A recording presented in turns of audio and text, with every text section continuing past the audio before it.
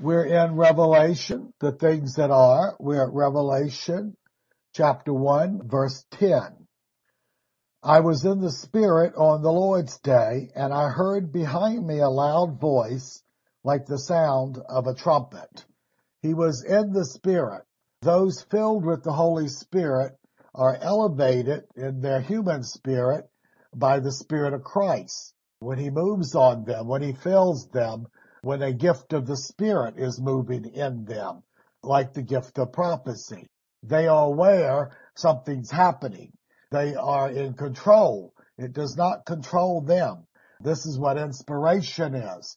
This is what it means when people are inspired, and then they yield to the promptings of the Spirit. Remember, the Spirit said they spoke in tongues as the Spirit gave utterance.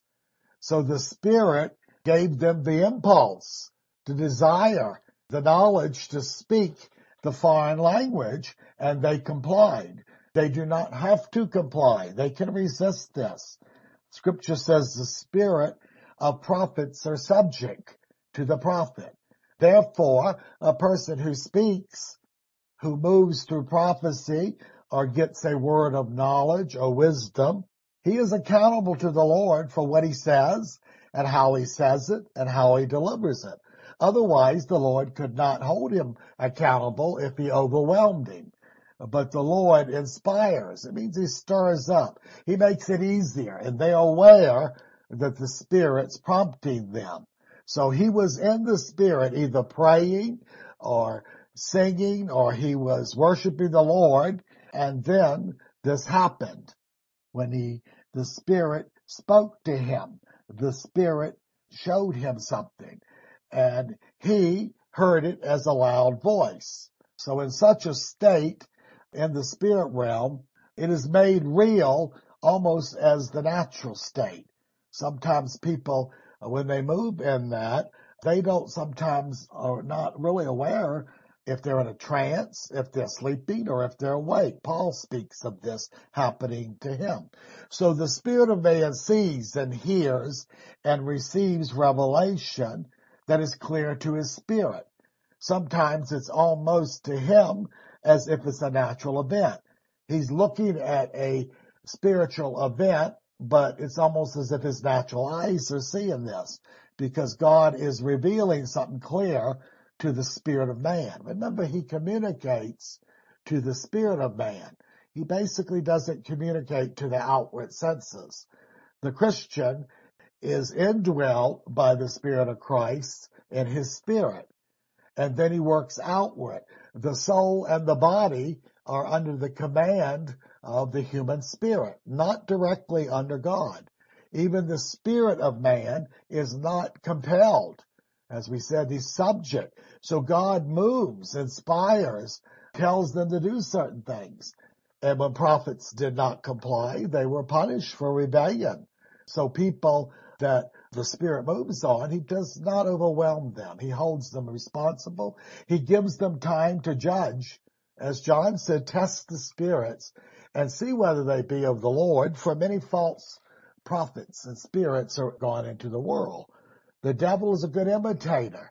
He's a good counterfeiter. So people that move in the Spirit at times, they have to learn, especially those in the prophetic area. They discern. See, that's another gift of the Spirit. They distinguish what Spirit's speaking to them. They distinguish how and what Spirit's speaking through another person. That's why the Apostle Paul said, this prophets, those under prophetic inspiration, and the gathering of the Christians, 2 or 3 could speak. He limited it to that. And he said, let the others judge it. See, it's their right to testify this is from the Lord or this is not. Because even in the early church, before the full scripture and canon was given, they were under a higher sense of the gifts of the Spirit, and they had to judge them differently. Now we have the complete word. We can judge what's said. So we can evaluate it and say, well, that's false. And see, the devil imitates. So all prophecy is not from the Lord. Most prophecy is from the devil. It's an imitation. So the gift of distinguishing of spirits gives the one with the prophetic ministry the insight. He can tell and understand if someone's speaking by the Spirit of the Lord or not. And in the gathering of the saints, when this happened, he was to correct it. He was to call the person on the spot if there was error. And so he said, let them speak 2 or 3. He limited to that and said, let the others judge, evaluate what is being said and validate to the body this is from the Lord. Christian babes and novices and those not experienced in those things, they cannot properly judge the Spirit. The devil can quote Scripture. Remember, he quoted Scripture when he tested Jesus on the Mount. But if you look at the 3 times he used Scripture, he misapplied the Scriptures. He didn't quote them wrong. He basically misapplied them. And Jesus was able to distinguish them, and he corrected him, and he answered with the proper word of the Lord. So that's how it goes. So just because someone can quote Scripture is no proof that God is speaking in them. So he was in the Spirit. He was in this elevated spiritual state, and the Holy Spirit, the Spirit of prophecy, the Spirit of Jesus, came on him to reveal things. He reveals things in visions, in dreams, in trances. Paul used that in Peter. Voices, we say audible. Angels appeared in dreams and out of dreams. These were manifestations. Often they were only seen by the one the spirits moved on. Occasionally the Lord let others hear or see things in the presence of those people being inspired. So it's a manifestation to the Christian spirit is what it is. This manifestation is making the spirit realm as natural as the earthly senses of seeing, hearing, and perceiving. So John said he was in the Spirit on the Lord's Day, the first of the week, we call Sunday. It is not a replacement for the Sabbath. This is an error of most denominational Christians. Sunday did not replace the Sabbath. The Sabbath was a Jewish holiday. The Christian is not bound to that. And Sunday did not become a Sabbath. This is error also. There was no apostolic instruction in any epistle that commanded those to come together on Sunday. They chose to do this. They began this and it became a habit and people just picked up on it. But we are not bound by this. Paul tells us the liberty that we have. The Christian keeps the moral commands of what we call the 10 Commandments. 9 of them have to do with moral duties. They're not to do certain sins, murder, cheat, lie, covetous. And so every one of these carry over into the new covenant. No matter what covenant you're in, you cannot practice those sins. Sins are sins. God will judge you in any covenant. If you're a practicing fornicator or liar, you break the covenant. And yet the one that did not carry over because it was not moral, it was a ritual to be observed, was the Sabbath day. And that was for the Jew. That was in the Jewish covenant. And to a degree, it will be restored during the millennium. But Christians under the new covenant, under the church age, we are not bound to it. We can observe it if we want to, or we cannot. We can meet on another day. We're not forced. We have liberty in the Lord. No ritual is put on the new covenant Christian other than he must be water baptized when he becomes the Lord, and when he chooses to join and have communion, the conditions. Those are the only 2. Every other Jewish ritual, ceremony, observing of moons and holidays is not for us. It was under the old Jewish covenant. And even Peter said their fathers couldn't bear all these things. And he agreed with Paul, and James agreed. We're not going to put these things on the Christian Gentile. He has liberty. And as we said before, the Jewish Christian observed the law as a witness. They did not observe it because they felt it justified them. Even the Apostle James, we would say the administrator of the Jerusalem church, the bishop, he bragged to Paul and said, "Oh, we have many priests who came to the Lord." He said, "who are zealous of the law." See, they were fulfilling and witnessing to the Jewish people, so they did not offend them. As Paul himself said, we become all things to all men. But they understood they were not justified by the law. They were justified by Jesus Christ and his sacrifice. So we have liberty to do and we have liberty not to do. And weaker Christians sometimes put themselves under bondage and babes because their conscience is not clear. And Paul basically said, leave them alone. They don't feel comfortable eating certain meats and foods. If they don't feel comfortable not observing the Sabbath, leave them alone. But he surely felt free, and he told the mature Christian they were not bound by such principles, okay? So the commandment to keep the Sabbath, it carried into the new covenant because it was a perpetual thing. The Christian does not have to observe a day. Every day is the day of the Lord to him. He's entered into the spiritual kingdom. His service and duty is the Sabbath. He is resting in the Lord and ministering for the Lord by the Spirit, okay? They did not have that in the old Jewish covenant. Hebrews chapter 4, 9 and 10. There remains therefore a rest or a Sabbath for the people of God. For he who has entered his rest or Sabbath has himself ceased from his works as God did from his. So when the Christian comes into the new covenant, he's serving the Lord in the newness of spirit. He doesn't serve him once a week on a special day or a special moon or feast. It's a lifestyle. So the Christian lives in a perpetual spiritual Sabbath, but it's not bound to a day. We can do as we please in the matter. So we live in the Spirit. It's called newness of life.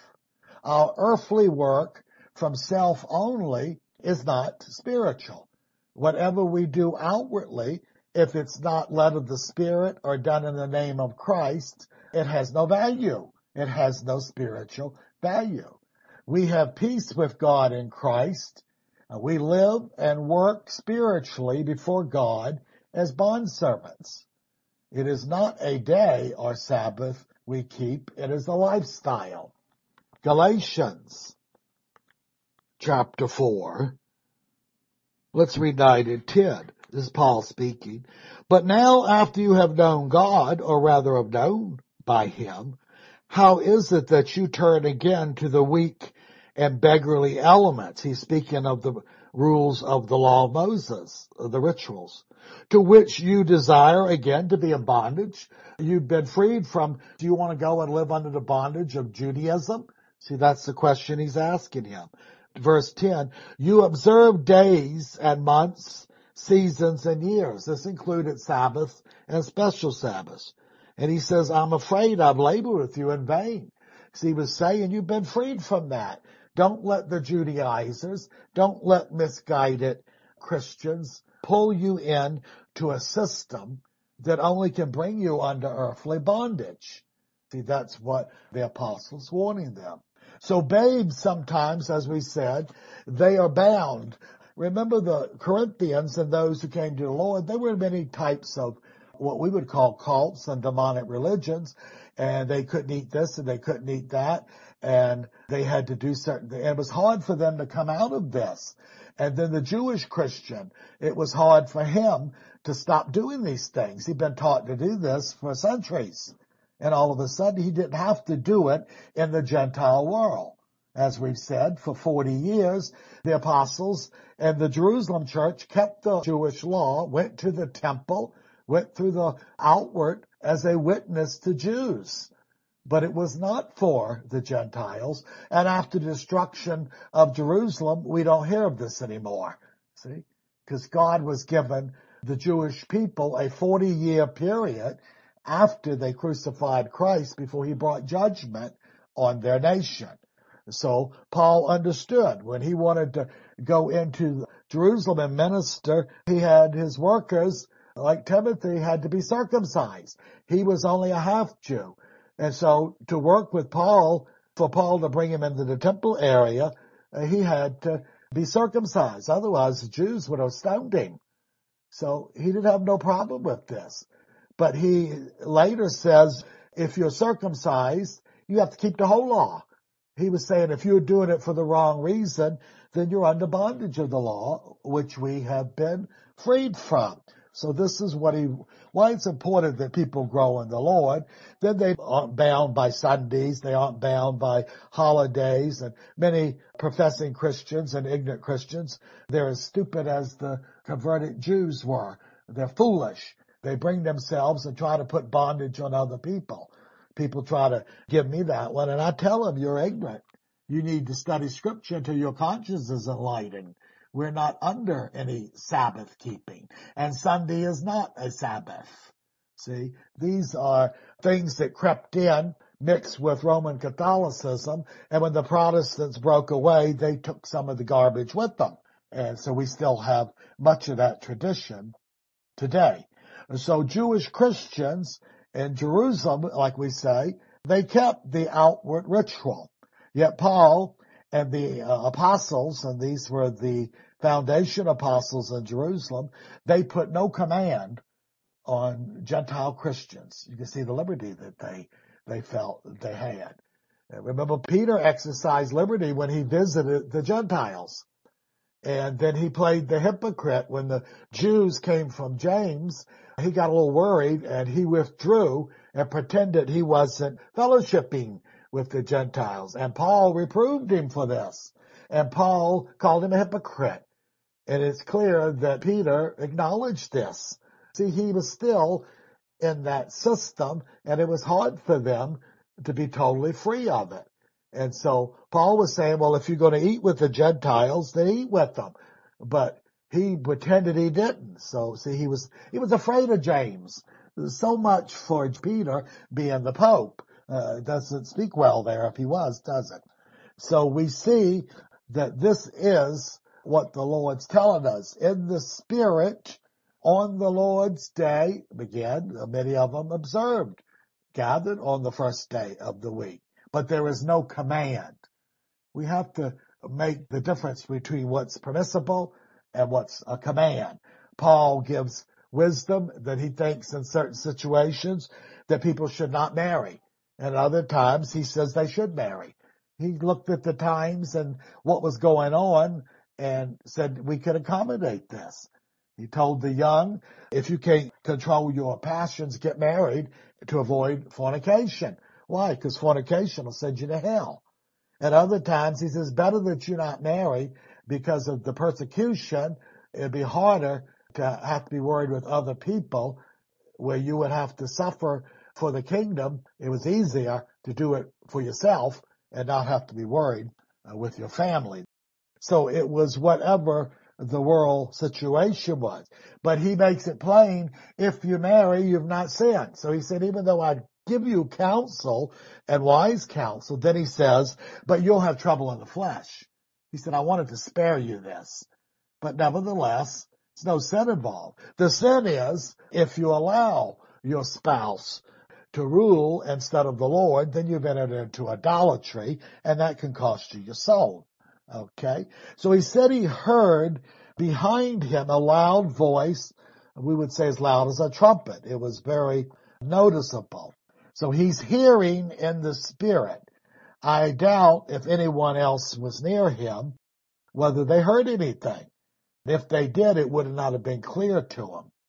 It would not have brought on any understanding. It appears that when Paul was being spoken to, some saw a flash of light, some heard something, but see, again, it was not clear because it was not intended, or it was to get them to be quiet. So the Lord was speaking to the prophet then, or the apostle. The Gospel of John, chapter 12, verse 28 to 30. Now, Jesus is praying. He has just been preaching to the people, and his disciples are around, and he tells them that I've come in to this world to be the sacrifice. And then he says, Father, glorify your name. Then a voice came from heaven saying, I have both glorified it and will glorify it again. Therefore the people who stood by and heard it said it had thundered. Others said an angel had spoken to him. It's interesting. See, they didn't hear the same thing, did they? Some people assume that those who were more spiritual may have heard this. The apostles around Jesus, the disciples, they may have heard exactly what the Father said. Because he did say in the next verse, this voice didn't come because of me, for your sake. But it appears that most of the people in the area, they heard a noise, a rumbling. And that's all they heard. See, they didn't get the clarity of what Jesus and those closest to him were hearing. So some heard rumbling, some heard thunders, some heard a voice talking. They said a voice of an angel. Clear to Jesus, not so clear to most of the bystanders. Verse 11, now this is what the voice is saying now to John, and he's listening. Write in a book what you see and send it to the 7 churches, to Ephesus and Smyrna, to Pergama, to Thyatira and to Sardis, to Philadelphia and to Laodicea. Okay? So the voice spoke and said, write in the book what you see. Our translation of book, theirs was a scroll, a parchment, a roll to write on. So it was not the kind of book that we're thinking of. Okay?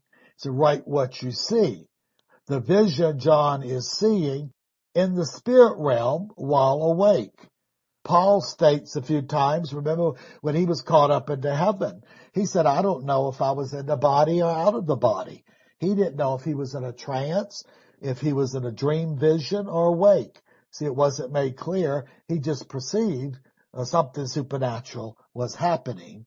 And the body, he was not too conscious of what was going on. Same thing happened to Peter. He fell into a trance and began to get a vision and symbols.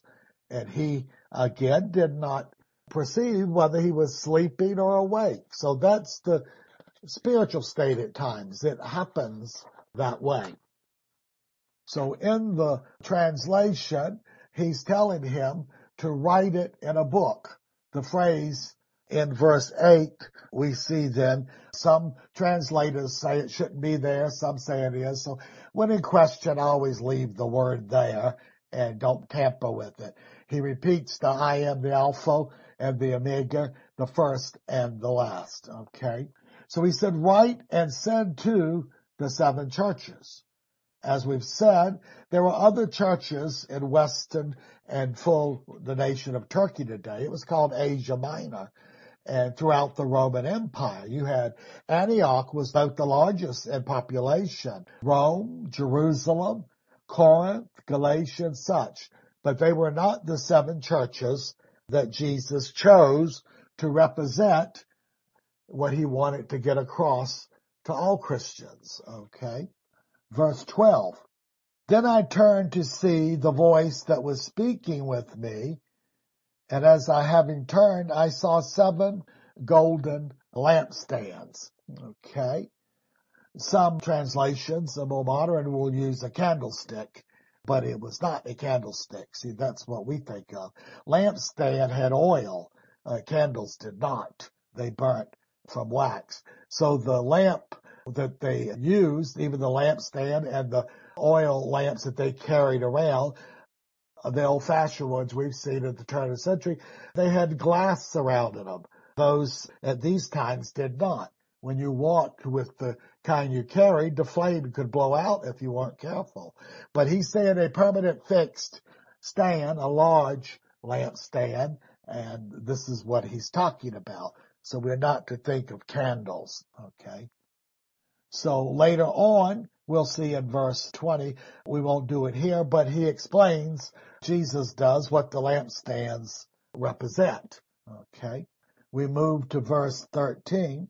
And in the middle of the lampstand, I saw one like the Son of Man, clothed in robes reaching to his feet, and girded across his chest with a golden sash. Okay. What we're seeing is, we'll get to his head later, but it describes the Son of Man. Some think it should be capitalized because it is referring us to the Son of God and to the Christ, the Messiah, the risen one. And we get the hint of this when we go to Daniel, after the book of Ezekiel, Daniel chapter 7, verse 13. I was watching in the night vision. Night visions were dreams. And behold, one like the Son of Man coming with the clouds of heaven. Well, we know who that is. The scripture says he left in the clouds, and the angel said that's how he's going to return too. And he came to the Ancient of Days. He's speaking when he's in heaven, and the part of the events that we're reading. And they brought him near before him. And he was given dominion and glory and a kingdom to all peoples, nations, and languages should serve him. His dominion is an everlasting dominion which shall not pass away, and his kingdom which shall not be destroyed. Well, in the rest of this chapter, the Son of Man's going to say some things that shows that he is this one. Okay. The way he was dressed here, he was dressed, as the Jew would understand, as the high priest, the man Jesus Christ, the mediator, now before God the Father. That is his position. That will be his position, his bodily position, till he comes back in the clouds as a king and a judge. Before he left, he was a savior and a prophet, the redeemer, the sacrifice, the teacher. Now he is the mediator, the intercessor. Hebrews elevates his manhood here. See, not his being the Son of God, which he is, but he elevates this.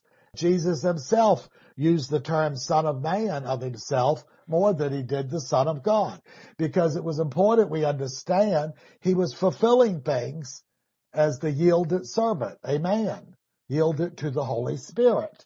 See, this is what he was doing. He was perfectly used, his ministry, everything he basically did, he did as a servant, a man, yielded to the Holy Spirit. That's why he was baptized with the Holy Spirit. If he was using his divinity, he did not need to have this done. But remember, even Paul says he emptied himself. He emptied himself of his divinity, or the use of his identity. We said he restrained it. And we see that he could have yielded to it. That was what the devil was trying to get him to do on the mountain, and he wouldn't do it. He was appealing, and it was a great temptation when Jesus was at the point of starving to death. And the devil reminds him, well, if you're the Son of God, see these stones around here? They look like bread. Why don't you command them to become bread? And that was real because Jesus could have done it. But to have done it, he would have disobeyed the will of the Father. So we say he was restrained when he emptied himself of his Godhead, the use of it. And so he now, even though he has the full glory and has been restored to him, he is one with the Father and Spirit. He is the Word of God. When he returns bodily, that shall be written on his thigh, the Word of God. So he's going to come as God also. And as the intercessor, he represents both. But the emphasis, because he is interceding for the body of Christ and even for the world, is his manhood, the servant, bringing them to the Lord and asking the Lord to do certain things. And he had the right to do this because he was sinless, he was holy, harmless, and undefiled. So he was dressed as the high priest, and that is what his ministry is now. When he returns, he will be as a king and a judge. Okay. Verse 14. So on his head and his hair, they were white like white wool. See, that's what they compared it with, like snow. These would be about the whitest things they could think of. In the Roman world, among Roman society and people in the upper government and Roman leaders and governors, it was important that their garments were white And they spent a lot of time dyeing them and bleaching them. They wanted them to appear very white. So he's using, again, a comparison. That was the wool and snow was about as white as they would understand things to be.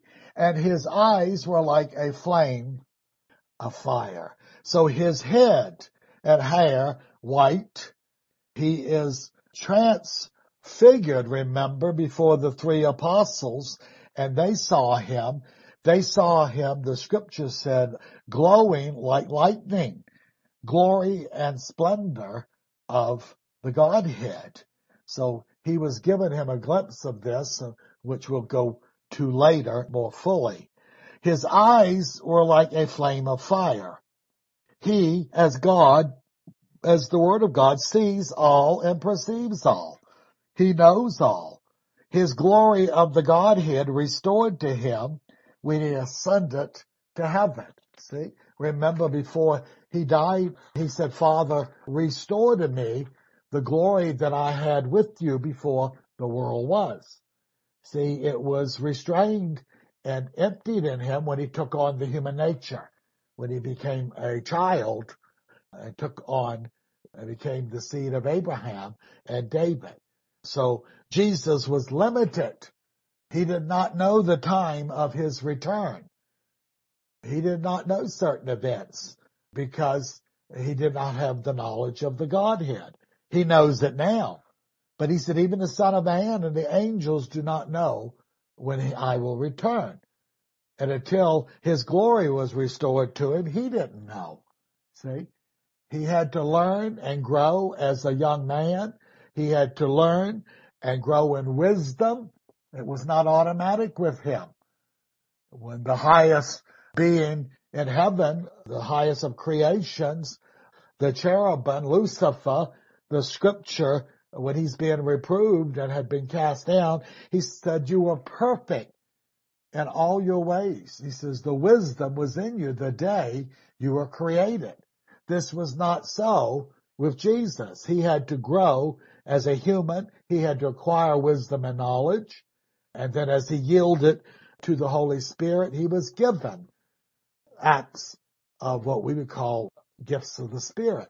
He was given wisdom and shown things that he did not know because he did not retain the use of his Godhead.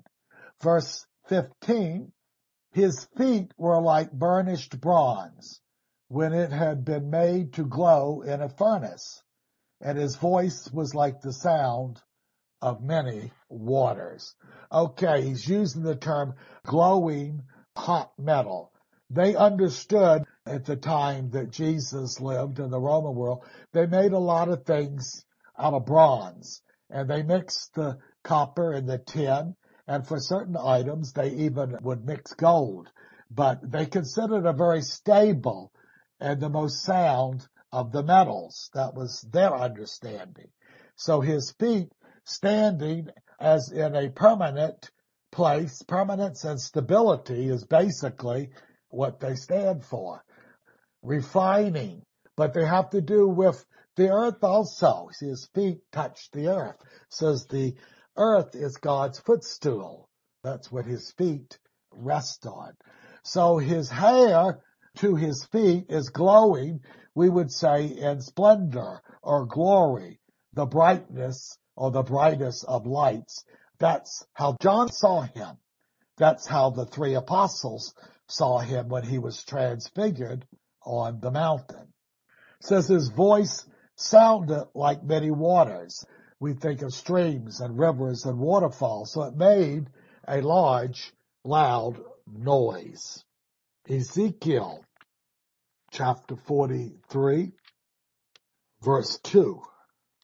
And behold, the glory of God of Israel came from the way of the east, and his voice was like the sound of many waters, and the earth shone with his glory.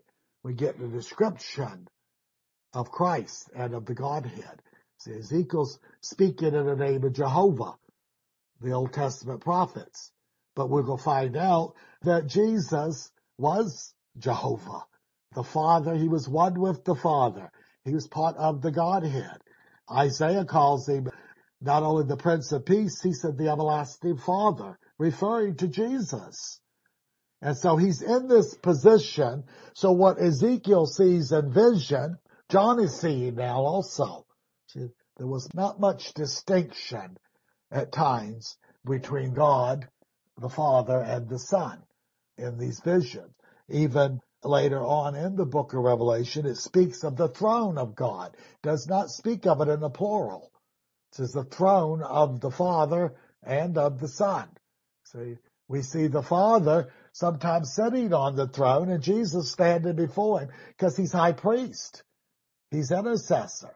But as far as power and authority, it's given to him.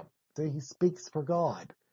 Therefore, in the New Covenant, after his appearance to the 12, remember it was Thomas who said, "My Lord and my God." He recognized the divinity of Christ then. He did not before. They were still puzzled about Jesus. "Show us the Father." And Jesus said to Philip, "How long have I been with you and not known me?"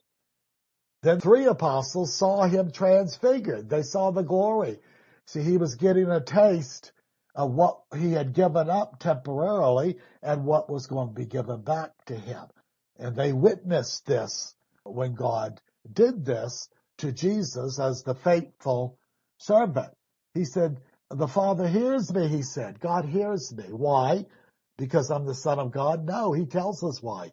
He said, "Because I always do those things that please him." Isn't that interesting? The Apostle John in his epistle says that we can have faith and we can know that God hears us because, see, people like to forget the because. They like to say, well, we just use the name of Jesus and have faith. That's not the all of Scripture. John said, we know, that's faith when he says we know, we have what we desire of him because we keep his commandments and we do those things that please him. That's the only full conditions that God will answer prayer. Therefore, many cannot get their prayers answered because they're not keeping God's commandments properly and they're not pleasing the Lord. So they go through all of these magic formulas. Oh, I've heard of. Well, you got to plead the blood. I don't know where they get that from.